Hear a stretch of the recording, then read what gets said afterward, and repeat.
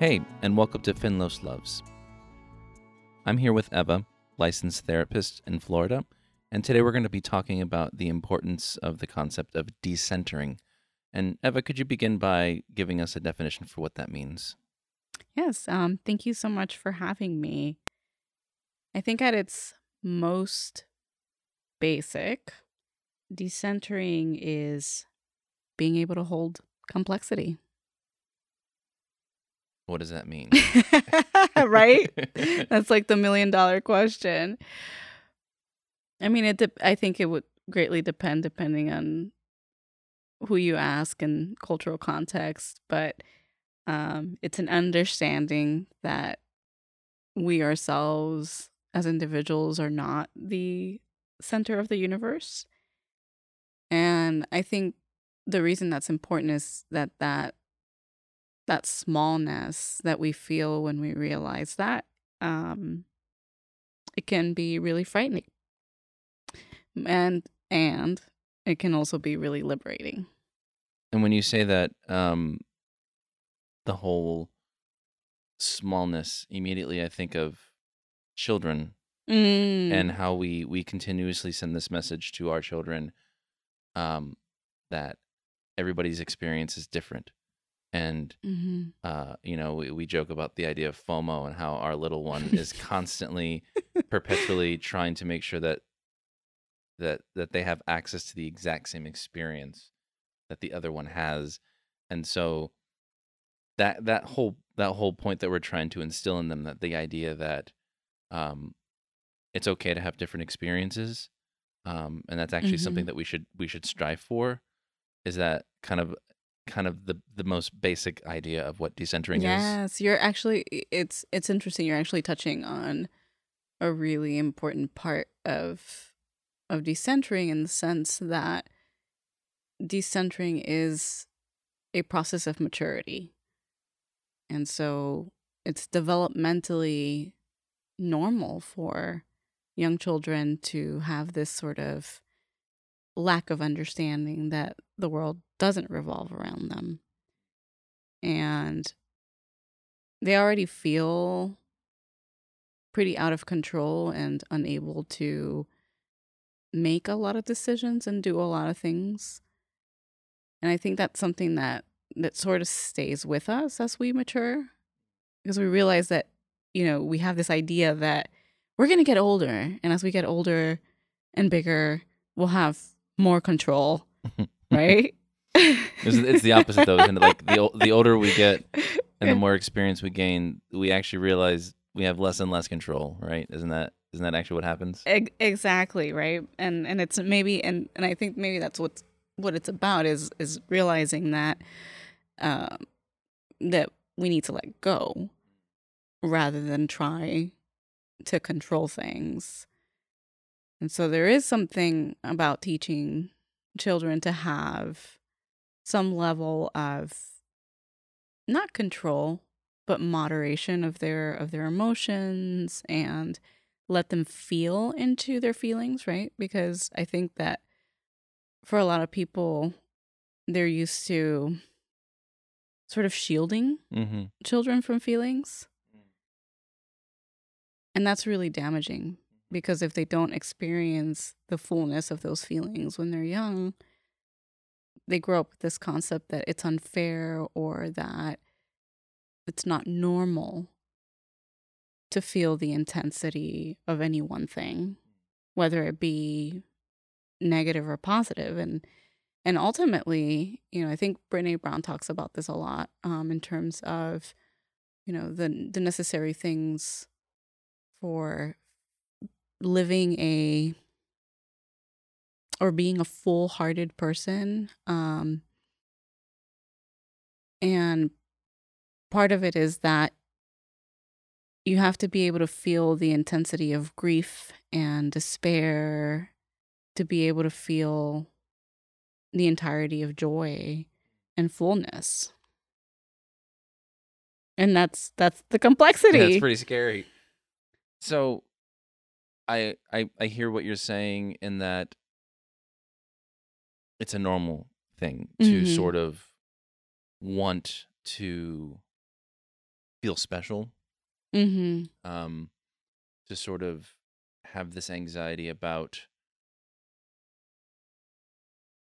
I guess, as we get older, not necessarily not being the center of attention, but getting a feeling that we're not getting maybe enough, like Mm-hmm. that idea of enough. So, and I'm also hearing that you're saying that it's a developmentally appropriate for a child to not be decentered, for a child to expect and to need some level of special attention. But that as we get older, you're saying as a process of maturation, we should be able to shed some of that. And that maybe, I guess what I'm trying to think of, I'm trying to find the language that we're more familiar with hearing, um, as an adult, a person who is not decentered. What do we describe them as? Self-centered, or egotistical, Mm-hmm. or greedy. I mean, are those appropriate descriptors? Yeah, I think egocentric Egocentric. almost, Okay. right? Like centering, egocentric. If we're, we're limited to the language that we have, and um, but you said something I want to go back to because I kind of hate that that idea and that terminology around like specialness. Mm. Um, I don't think that that's a universal. I don't think that's a universal thing. The idea of needing to feel special. I think what we all need and are looking for often is to feel that we belong, to feel that we have a place and a role. I think in a more individualistic society, Mm. that loses its meaning, or I don't know what the right word here is, but I think that's what I'm seeing is that it's almost an impossible standard to hold, which is perhaps why it feels so elusive for people. And again, I'm trying to think of ways to express this abstract and something that I can understand. Mhm. Um, but again, I think of our children, and if we ever have a conversation about the potential of having another child, right? It makes sense that that one or both of the children that we already have would have an anxiety about losing their place in terms of their identity, or where they feel secure now in the patterns and the relationships that are already developed. Like, the potential for that disruption could be very scary. Does that make Mm. sense? Yeah, I see that. I think it's a fear of what is it going to look like to have my needs met. But I want to match that with what you were just saying about how perhaps we this is a result actually of um of constructs and schemas that our culture have established as part of a nuclear family, right? It's Mhm. very nuclear family centric, whereas in a less individual, more Collective. collective, thank you, Mhm. collective sort of environment, the language be less about you losing your place in terms of how much attention you're receiving, or how special, to use that word, you are, and instead you're actually gaining opportunities to build new relationships with this person, Right. right? So it's Yes. actually, you're gaining, you're not losing anything. It's a gain of opportunity. Mhm. And do you think and I guess I keep coming back to this idea of childhood, because I'm wondering if the reason why as adults we have so much we still struggle with this Mhm. decentering, with this ego-centeredness, and is it because is it part of how we're raised, I guess, is what you're asking, your thoughts on that. Yeah, I think it's absolutely about how we're raised and where we're raised. I think it's impacted by a lot of things. I think it can be impacted by having parents who were neglectful or abusive. Um, I think It can even, and I think in the dynamics of birth order, which we we tend to talk a lot about, like, you know, who's the older and who's the baby of the family, right? That even birth dynamics can play a role there, particularly if parents didn't do a fair amount of sort of scaffolding and preparing. And if it did feel, we live in a society that looks at resources as if they are scarce, and that is a collective fear Mm-hmm. that we hold from the time that we're very young, and not just in terms of whether there's a real, right, whether it's if you're growing up in a family that is not financially stable and there's real scarcity, and perhaps your living situation isn't secure, or you move around a lot, or whatever the case might be. There's always that sense, right? And so I think it's very likely that your needs were not met Mm. from the time that you were very young. And so, yeah, I think that there's a propensity for people in situations, particular, and I'd like to center the margins here, like particularly people at the margins, to have difficulty with this concept if they've never been held by community. We have, this illusion that we do have some sort of identity in this country as Americans, or whatever, whatever it is. And I'm not trying to like downplay that there are strong communities in this country. I just think that there's a lot of harm there, where there isn't support for what that actually looks like, and where there's no real net to catch people as they're struggling.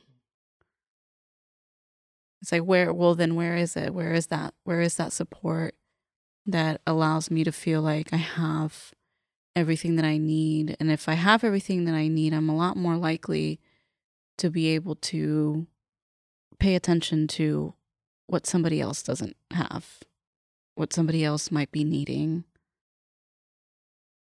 So we've covered a lot of ground in terms of just understanding what decentering is. It's has to do with needs, and it has to do with also being sensitive to the needs of those with whom we're in community. Mm-hmm.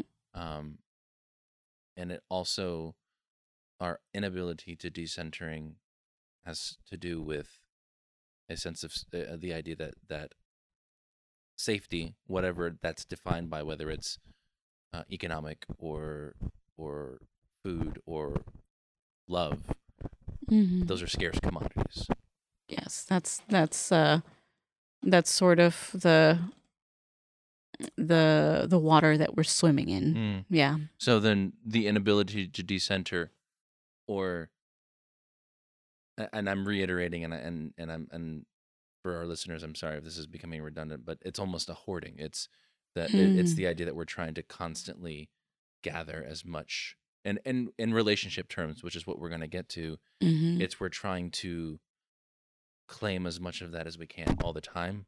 Oh my God, I love that. I mean, I had never really envisioned it that way. And yes, and to a degree it is, because it's like, if when you meet someone who you can tell doesn't know how to decenter, that is a feeling that you get. You get this feeling that no matter what you do with this person, for this person, that nothing will ever be enough. So yes. So what is the consequence if you have a relationship strong relationships, I think is what we're talking about, whether that's strong, intimate friendships or romantic or sexual relationships. These are ideally relationships that are a give and a take, where Mm-hmm. there's a sharing, there's an exchange, there's reciprocity. Reciprocity. Yes. But by definition, if somebody can't decenter, it's a constant taking. Ugh, yeah. So what happens if both are constantly taking? Like what does this then look like in terms of relationships? Yeah. It's I mean, I hardly ever see a dynamic where it's two people trying to take. That's not often the case. And I think here one interesting concept is uh I hate to get into binaries, and there is some truth to the idea that people are gendered differently on purpose, Mm. and that some folks are femme folks particularly,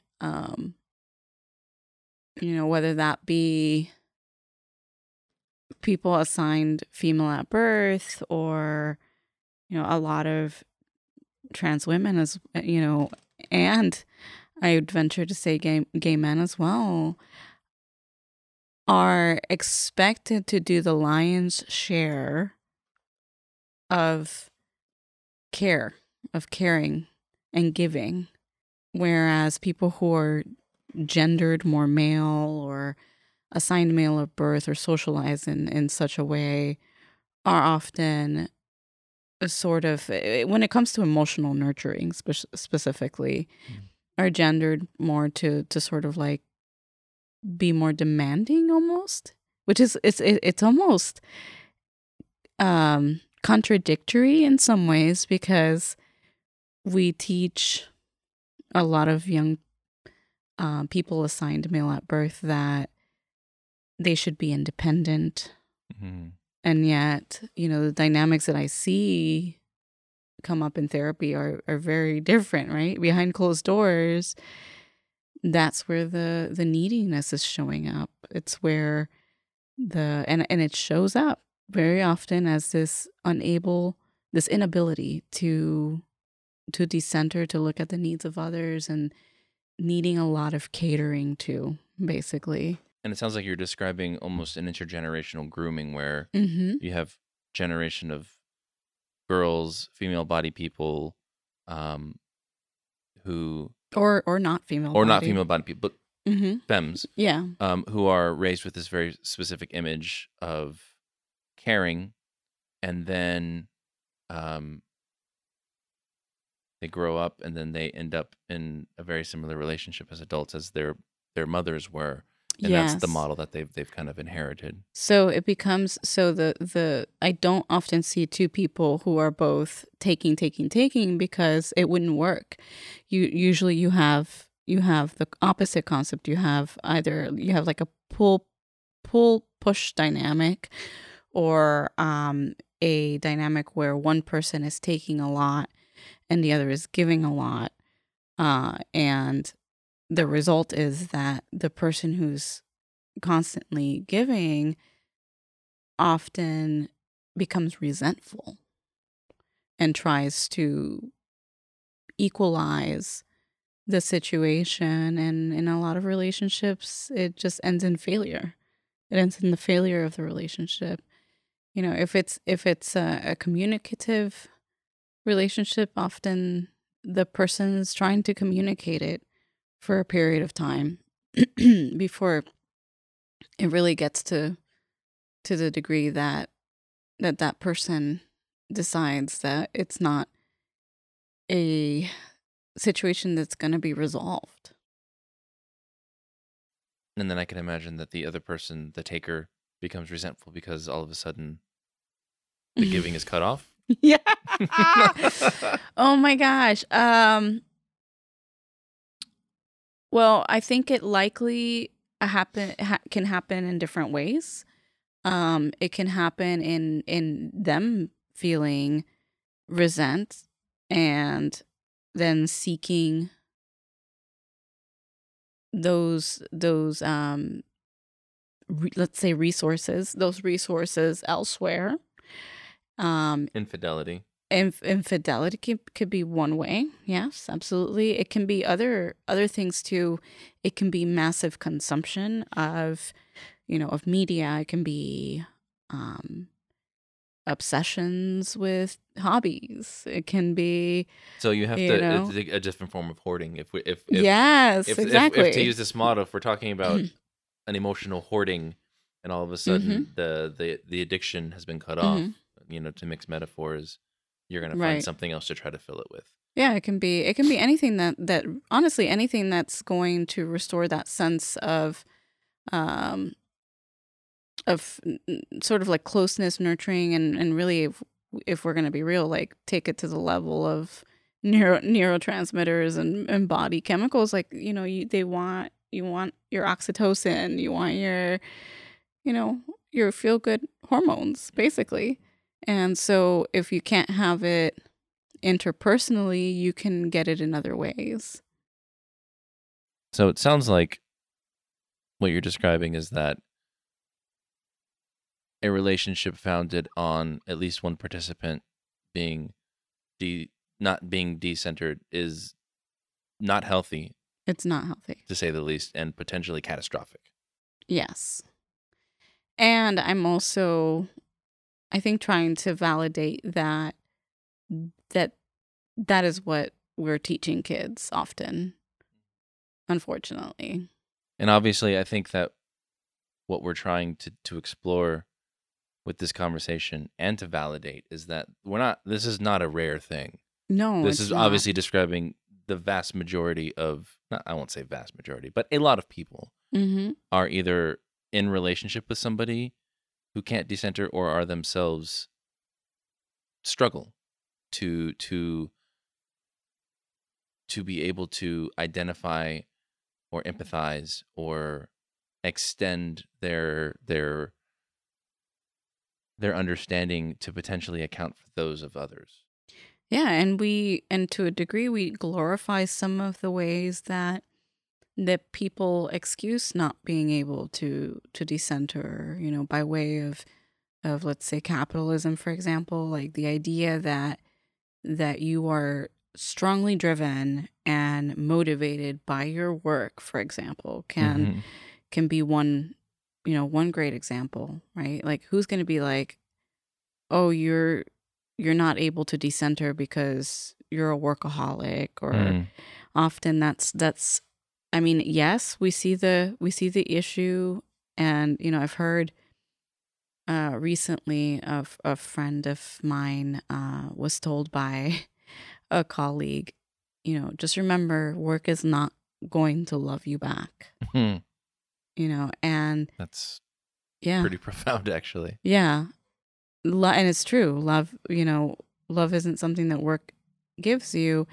And yet you have these organizations, and I think this is another individual who brought this to my attention, that you have these organizations that literally feed on our fears and our needs for belonging by trying to create what essentially mimics a family in the workplace. I mean, the manipulation of that, I can't start to deconstruct that, but because yeah, there are situations where, we all make friends at work, right? We spend 8 hours of our day at work and at school, and we're bound to build close relationships with some people. And yet, more often than not, these are definitely not the people that are going to care for us when we're sick. Right.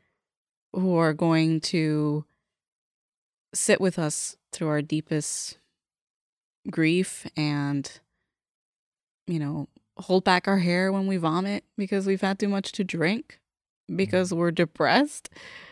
These are the realities, and yet. But I'm sorry to cut you off, but the second that we don't meet that work Right. thing, we are held to feel shameful or as failures because we let down our work family. Right. Right, and that's the sort of like the inherent manipulation. And I think for, for me, I can say that, there's like this, you talked about like you said something about like this idea of like self-sacrifice, right? Earlier. It's, that really preys, I think, particularly on people who have been taught that it is their job to self-sacrifice. Right. The people who work so hard, they work so hard to the point of burnout. Mm-hmm. And it's unfair because we praise and Mm-hmm. we glorify all the way up to the point of burnout, because the Mm-hmm. moment that they burn out, they're failures. Oh no, then it's your fault because Right. self-care. Right. What Yeah. happened? That was your But responsibility. everything up to that point was like rah rah rah. Let's pull another Right. all-nighter. Yeah. Right. And when we start this even earlier, right? We start this as I would say in the school system too. Like we glorify like students who come home and spend hours studying instead of spending time with their families or instead of outside.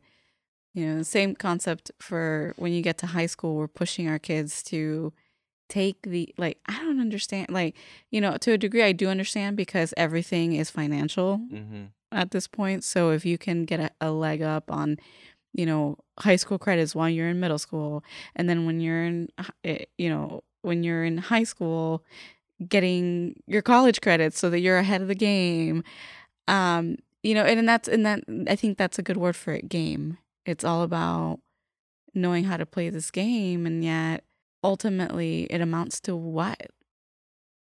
Like you get to adulthood, and you start to realize that you need to unlearn so much of what you were taught, and it feels like you're starting completely over. And the immediate real world impact, and we were just talking about this I think today, is that you have people as adults essentially operating perpetually in crisis Yes. because but to use a word that we bounce around, they lack capacity because they're working, and they're also trying to meet their commitments to their friends, and they're trying to meet their commitments to their families, and they're trying to meet their commitments for self-care, and they're trying to do their creative activities, and they're trying to do all of these different things, and it's just and before we even pay the bills. And so we have this perpetual crisis. And then the simplest example, as we're walking our dog, you ask the question, don't they care about, picking up their dog's waste because it immediately impacts our drinking water? And obviously the answer is no, because how could we think even about something so small Mm-hmm. outside of our own frame of reference, because we are out walking our dog, but we're not really walking our dog. We're texting, or we're not enjoying that experience, as simple as it is. We're perpetually in crisis, which only reinforces this constant need to grab at anything that could just fill in those holes Mm-hmm. and not connect us, to keep us remained isolated. Yeah. Well, and I think it's it's larger than that, right? We're not just disconnected from one another and how our actions impact one another, but um there's I'm trying to remember the name of the woman who wrote the book, um but that everything even goes back further to how we treat or how we're in relationship to the earth too. And so that example, the dog poo example, it's like I care more about my dog than I care about my drinking water and your drinking water and our kids drinking water is such a profound statement on like the here and now, and no connection to past or future. And so really just being a disembodied people Mm. and how could you care about the ground you're standing on if you can't care enough about the body that you're in?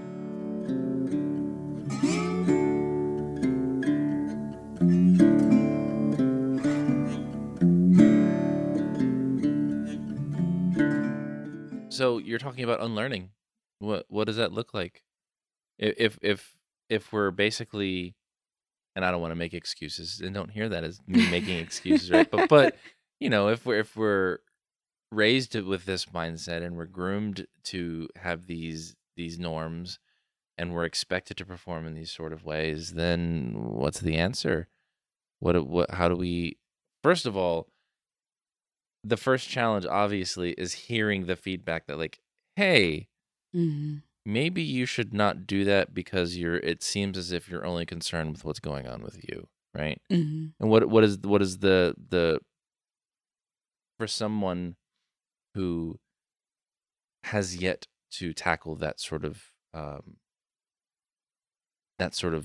feedback, like if this is the first time you're considering yourself as a greedy or self-centered or whatever you want to call it, if that's what Mm-hmm. you're hearing, the reaction obviously is going to be defensiveness at Oh, first, yeah. right? Yeah. Or lashing out. Yes. So what do we do? These are difficult questions. I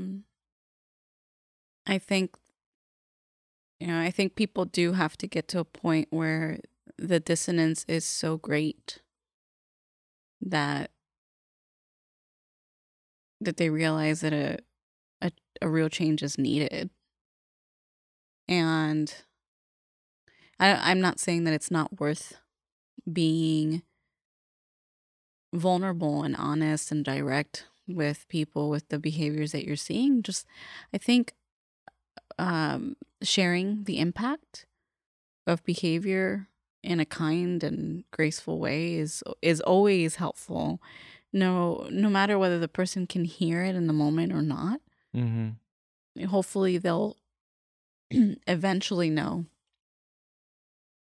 that you were doing it because you cared and because you didn't want, you talked about impact. The impact of not decentering is that you don't ever belong, that you're never really truly held by the people in your life and hopefully by a larger community. Right, because I guess, and from experience, right, as we challenge ourselves to decenter, the anxiety that we feel is we're losing Mm-hmm. something, right? We're giving up that behavior of grabbing and hoarding. And so the immediate sensation, right? It's like any diet.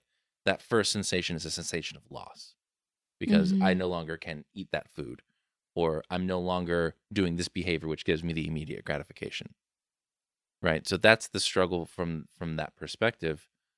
Um but you're saying the consequence of not doing so is actually to make that part of it worse, because ultimately you'll just lose the people, right? Mm-hmm. So, but leaning into that initial discomfort is actually, in that act of vulnerability, tends to bring people closer.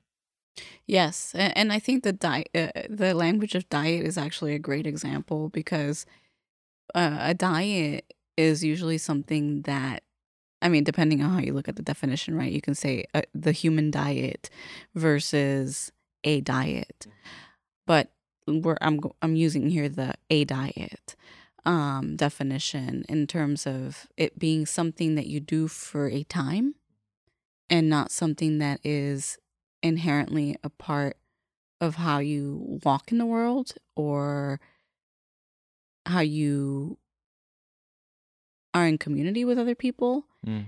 And so when you try on, these new behaviors, but don't really have a way to inherently make them a part of who you are, then you're bound to fail. And yet, when you're first learning to unlearn, That's exactly what you're doing. You're trying on new behaviors because they feel foreign and they feel hard. And you're going to stumble, and hopefully, there are at least a few people who can hold that. Mm. Hopefully you've done a fair amount of holding for other people, that it makes it worth it, for them. But yeah, it's hard, and I think that that's a really integral part of what we're missing here too, is that we can't just. I think our inclination often is to, when things get hard, is to just leave people behind. And that doesn't always work, because then we have a community of people who have been left behind and are hurting, and because they're hurting, they're creating more harm. Mm-hmm. So I think it would be helpful to take an example. And this was the inspiration for this specific conversation, is one of our favorite TV shows on Netflix is called Sense8. Mm-hmm. And there is a gay couple, and Eva's going to help me with the names because I'm terrible with names, but it's Hernando and Lito. are the romantic couple, and it is definitely a borderline, if not eventually a full polyamorous relationship. It's a complex relationship. Yeah, it's a complex relationship. But there's a woman, so Dani for sure, or Daniela. Daniela. So the scene is hinging on the tension or the conflict that Lito is a professional actor in Mexican cinema, and he has kept his sexuality secret to protect his professional life. But he's being blackmailed, and somebody has, because Daniela took photos of Hernando and Lito while they're intimate. Her phone was taken, and it's now being held as a threat to out the relationship. So that's the setup. So Lito's reaction is to panic and go to the worst case scenario, which is, my life is over, my career is over. What's the word that we use for that? Catastrophizing. He's catastrophizing. My life is over. My work is over. I'm gonna die. Literally, he says that, I'm gonna die. And his entire life breaks down in a matter of seconds. And then on the opposite end, Daniela, who feels guilt and shame and embarrassment and all of these complicated feelings for having done this without permission, having taken the photo without permission. So she feels like it's her responsibility that this has happened. She martyrs herself. She sacrifices herself, and she says, I'm going to make this right. I'm going to go back to this person who's an awful, awful abusing individual, because that's the price that we have to pay for these pictures not to be published. Right? Neither of those. She removes herself from her loving community, from her loving group. Yes. But it's still, is that still a that's not decentering, though. It is decentering. It is decentering. It is decentering.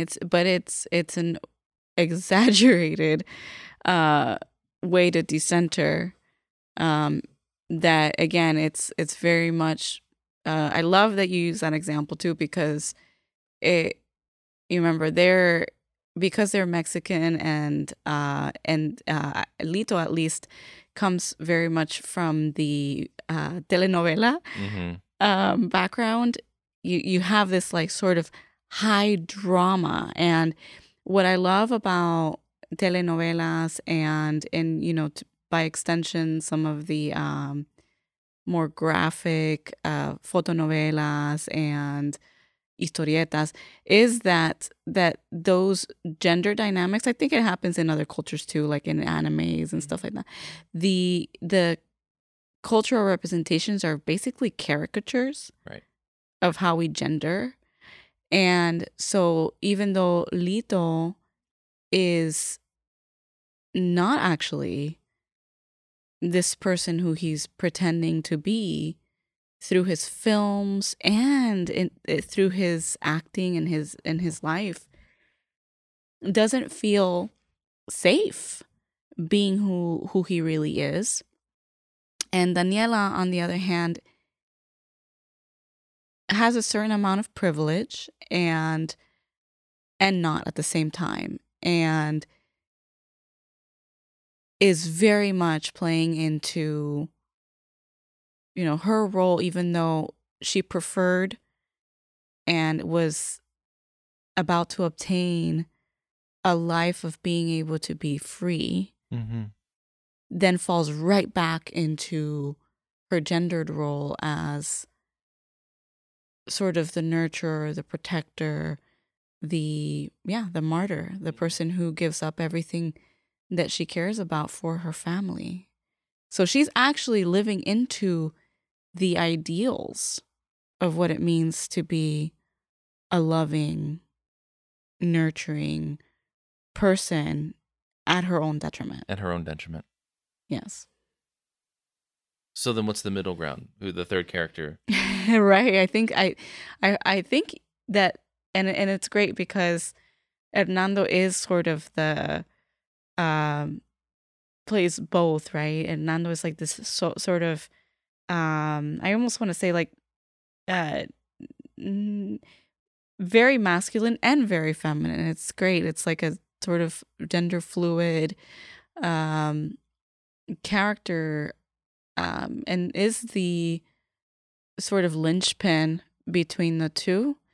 He understands what he's losing, and yet, there's this really wonderful scene. I don't know if you want to talk about it or if you want me to talk about it. Please. He's in the middle of teaching a university class. And university institutions are generally progressive spaces, and he's teaching about art, of all things, and very passionately teaching about art.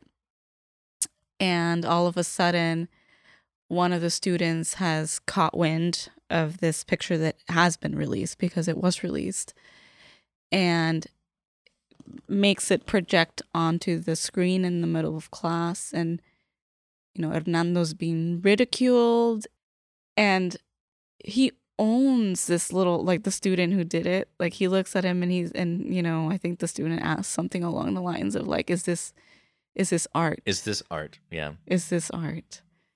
And his response is priceless, and I just, like, I can't do it justice right now, but it was.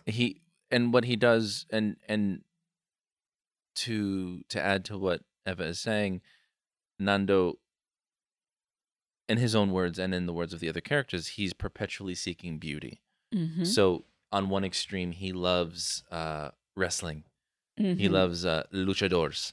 Mm-hmm. And he loves to go to live matches because he loves the energy and the intensity, but he also views the it costumes very much as a dance. Yeah. Yes. But he, in the same vein that he loves teaching art and going to museums, because it's all art, it's all beauty. And so in this moment, when the student asks him, "Is this art?" and he goes, "I don't know. What do you think when you look beyond the image of these two men in an intimate moment, unaware?" Mm-hmm. Because it's the unawareness Mm-hmm. that is the power of the image. It's that these two people, he is one of them, were unaware that they were being photographed. What you see then is true intimacy, Mm-hmm. and you see the beauty of these two people in a vulnerable moment, Mm-hmm. experiencing the love of each other's physical Mm-hmm. and emotional intensity. And it's just so powerful because he completely owns, exactly as you said, Yeah. he owns not just the student, but he owns the moment. Mm-hmm. And it comes at an incredible emotional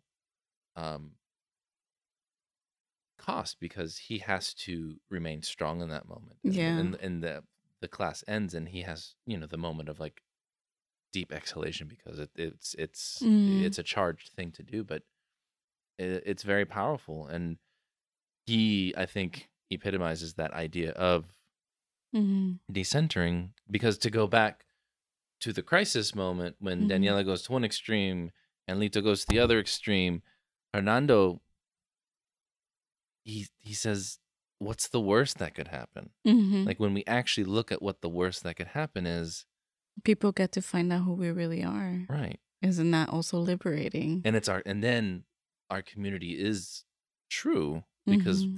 this is we can be who we are. Mm-hmm. And it's a really powerful moment.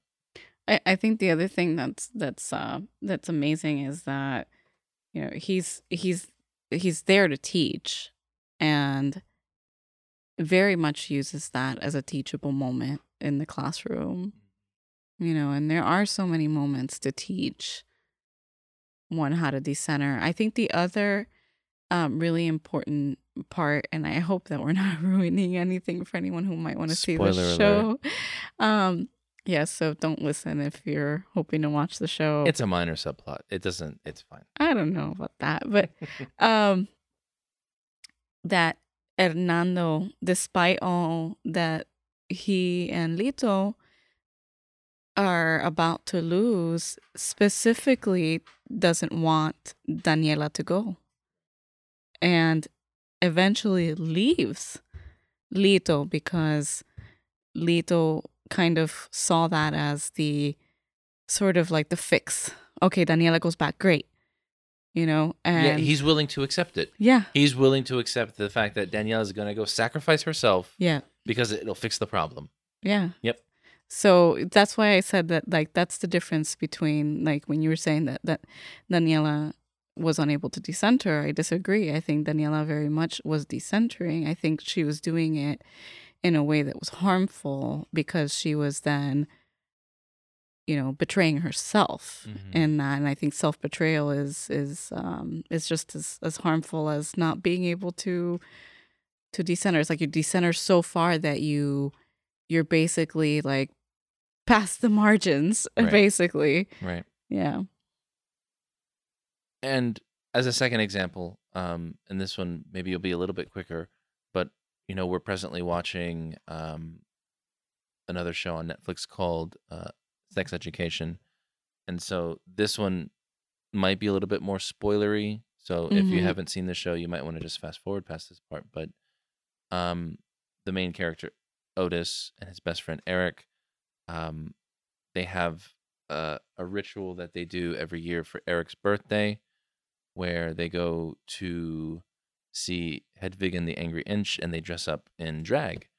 And Otis makes the commitment to go together, that they'll ride the bus together, they'll go together. It's a tradition. And, you know, long story short, Otis doesn't follow through. He's distracted. He allows himself to. He chooses to. That's a very passive way. He chooses not to meet his commitment with Eric, and as a result, Eric ends up going alone. He's robbed. It's the worst case scenario for a person of color who is gay, who is also in drag, like all of the worst things that you yeah, they didn't pull any punches. No, he's mugged, he's left alone, and then he's beaten up. And we feel so terribly for him. And he calls, and is he calling his mom? Is he calling his dad? And it's so great that and it's such a powerful moment of vulnerability for him because he says, you know, I needed to call somebody where I would feel safe, and I called your mom to come to your house because that's where I feel safest. But because Otis gets home and he completely ignores everything. He ignores that he abandoned his friend. He ignores that his friend got mugged. He ignores that his friend was beaten, and instead says, why do you have to make this about you? You are the one who's self-centered. I was trying to do this thing to help this other person, et cetera, et cetera, et cetera. And it's painful to watch. Yeah. It's like it's telling that he doesn't even notice Eric's face. Right. You know, Eric's got bruises and an open cut on his face, and is not just that, but his demeanor and you can visibly see that he is in shock. Yeah. that he's gone through some kind of crisis. Yeah, and the acting in that moment is phenomenal. Yeah, it really was. And I just like your heart goes out and you want to, any normal well, I don't want to say any normal human, but most humans want to be there and just like hold Eric's hand, like hug him and um and try to reassure him that the world is just not that horrible Mm-hmm. all around, even though horrible things happen. And so Otis recognizes finally that his best friend has been hurt.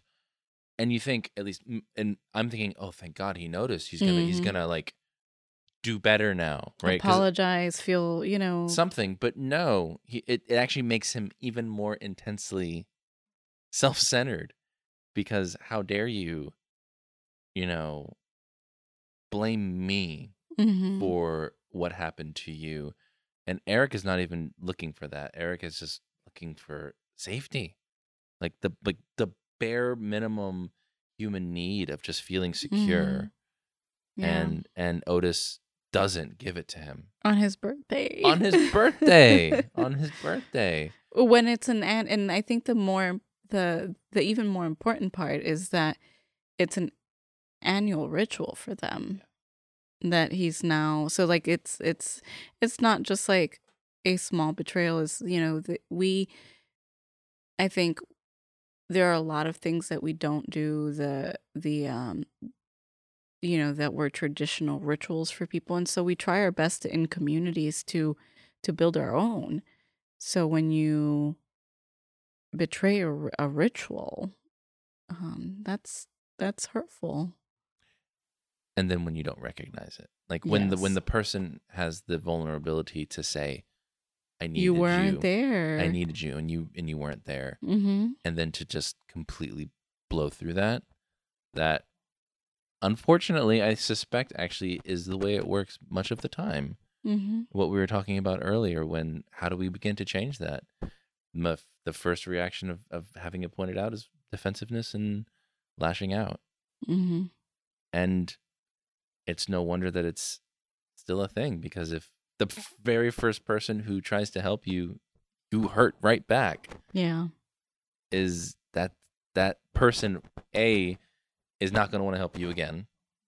And to make matters worse, they're not going to want to help others, because Mm-hmm. their experience with trying to point out and to help you to grow is to have been hurt. Mm-hmm. Um, and I'm sure we can have a whole nother conversation about how do we regain trust after those moments. Mm-hmm. But that's really scary and it's really hard. Mm-hmm. So the other thing that I think is really important about both of these scenes, and I think that we were using these because they offer a lot of opportunities for exploration, um, in the safety of an artificial situation, right? We're Mm-hmm. not talking about ourselves, but um, both of these involve people of color, Mm-hmm. um, and uh, varied sexualities Mm-hmm. and varied levels of privilege. Mm-hmm. Um, and I think that it's it's one of the cases where I think, um, having models that are safe, and again the sense that they're artificial, are really helpful to sort of explore these ideas, um, but also to find commonality, because I know that I've done what all of those people have done at different Mm-hmm. times. Um, I don't know, but I'm hoping that by talking about this, that we can normalize it, Mm-hmm. and offer some hope. Yeah, I think that we've often taken things like movies out of the realm of what their intention is often, right? There was a time that storytelling was very much about that, was very much about teaching us lessons for us to really integrate. And now, unfortunately, when we consume media and shows on Netflix, we do so in a way where we're not really thinking very deeply about the content area. we're thinking about it in a very surface way, like, oh my God, can you believe they did that? Mm-hmm. And a lot less like, oh wow, I've done that. So I think it gives me a lot of hope to hear you say that, to hear you say, I can certainly think of, situations where I've failed people in my life, and likewise, I can see myself in a lot of these character interactions, and particularly in the when we talk about the Daniela character, times where I've engaged in a lot of self-betrayal.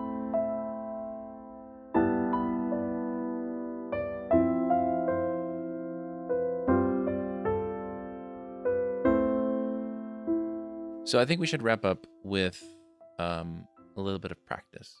Okay.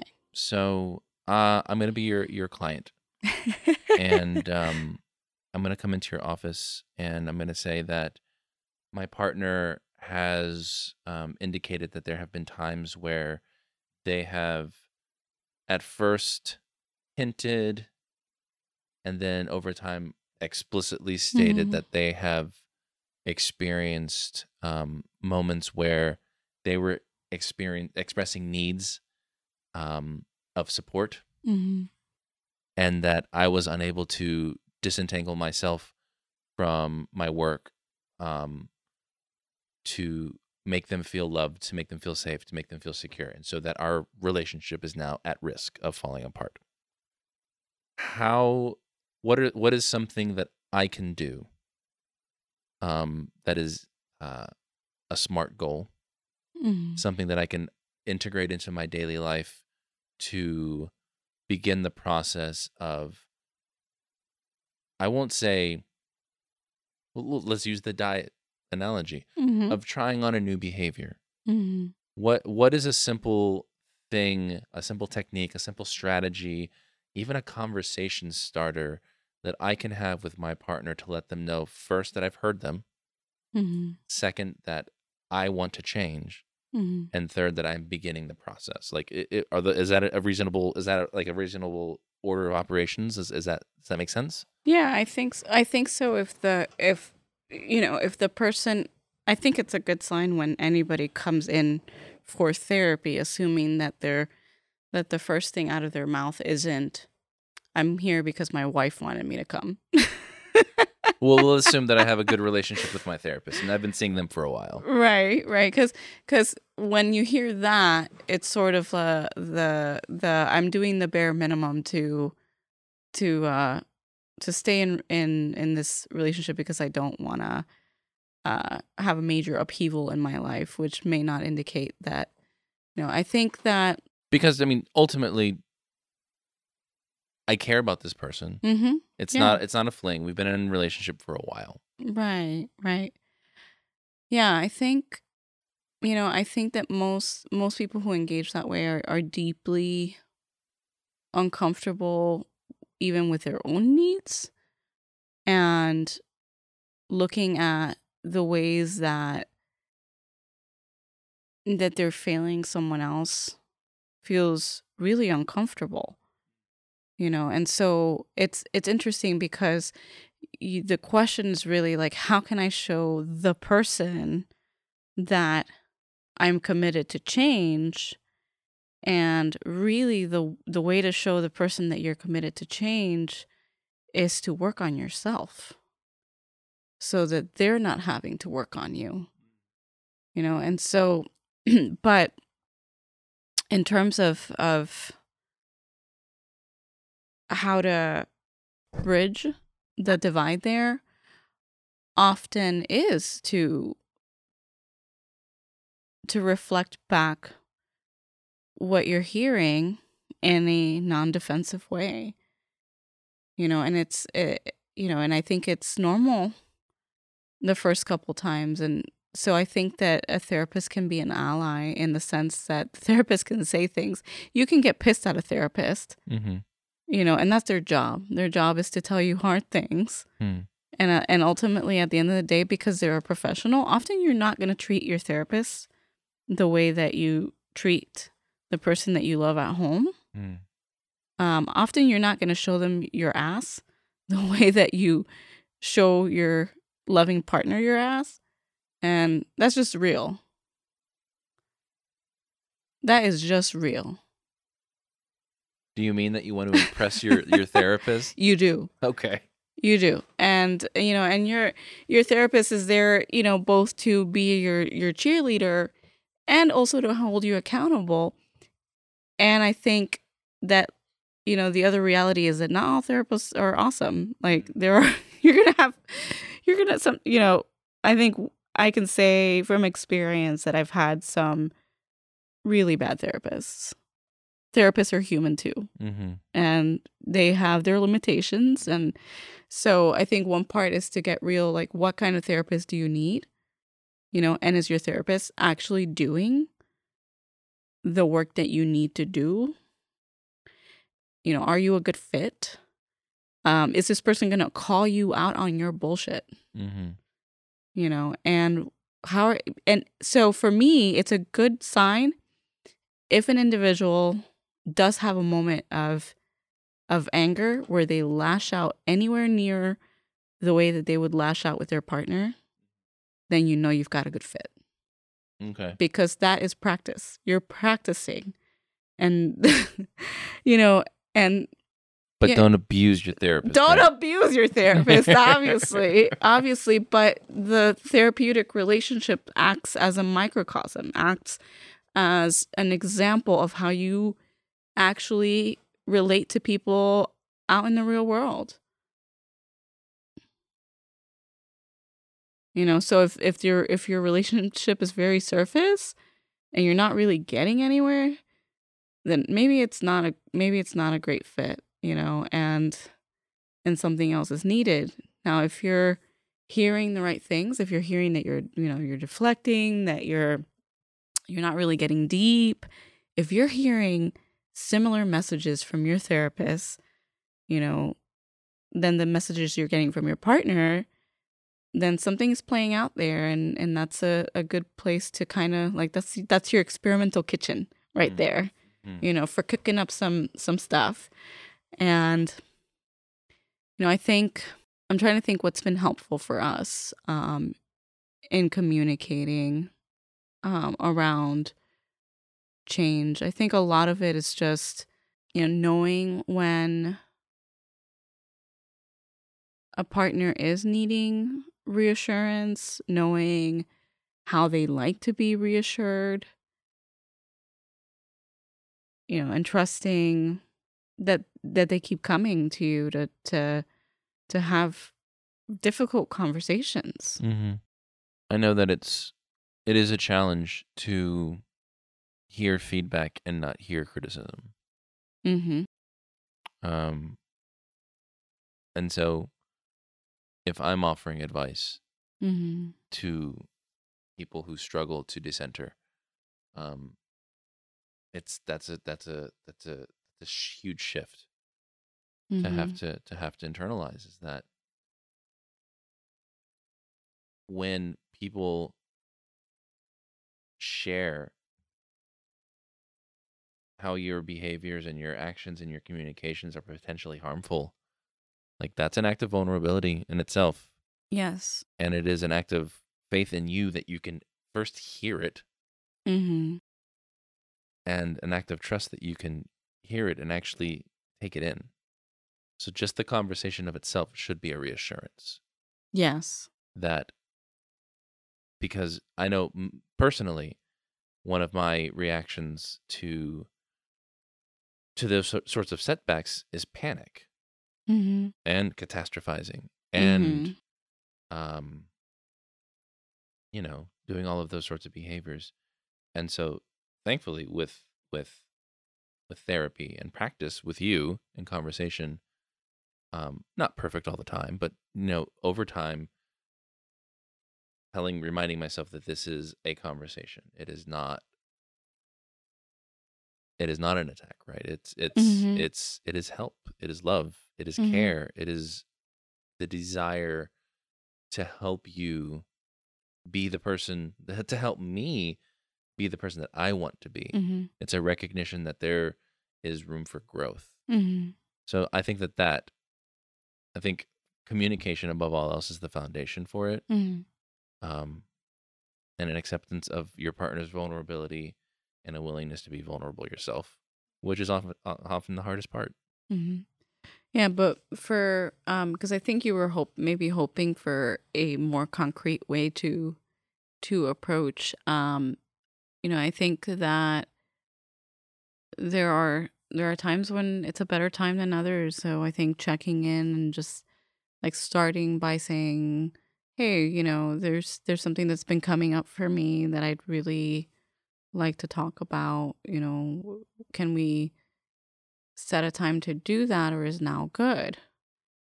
And allowing that person, most people, unfortunately, they're going to immediately go to the worst place, right? Mm-hmm. But if you're like, it's not a big deal, we don't have to have it right now, kind of like setting the tone that it's important, but it's not the end of the world.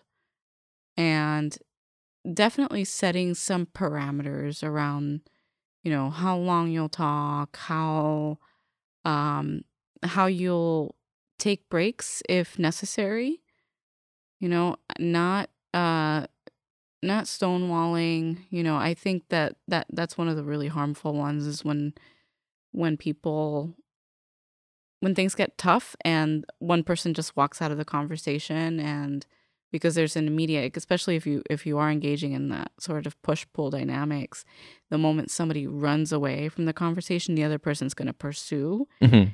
and and it is the showdown of the century. um so if I think taking breaks is fair, and setting some parameters around, I'm not leaving this conversation, I do need a break from the conversation, because, and I think there's a lot of research out there about reactivity too, and again, unfortunately, a lot of the research is super gendered, but Gottman has that book out, The Science of Trust, and talks about like just physical reactivity for male-bodied people. Physical, like measurable reactivity anytime you bring up an undesirable topic. Mm-hmm. And their system immediately goes into fight or flight, and so that's a reality, apparently. um and I think that has repercussions not just for relationships, but not just, I'm sorry, not just romantic and sexual relationships, but relationships with, coworkers and colleagues and um family members as well. I think they specifically found that, if the situation gets pretty heated, it's at least 20 minutes, at least a 20-minute break Mm-hmm.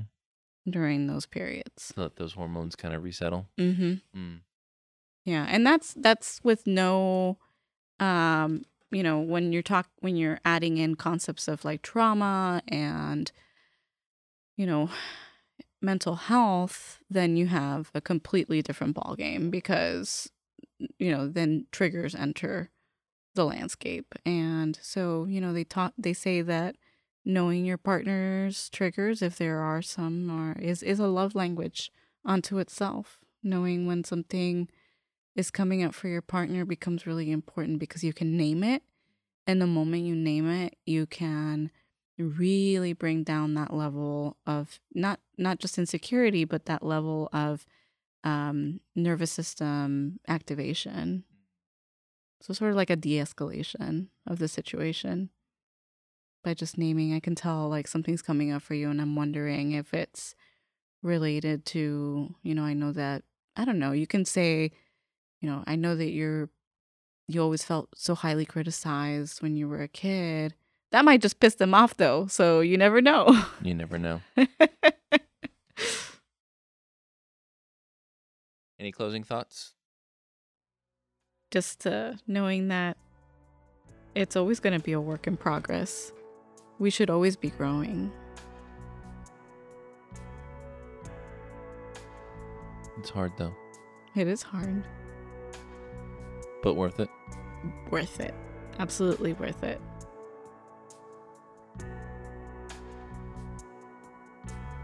Thanks for listening. We hope you'll tune in again next time.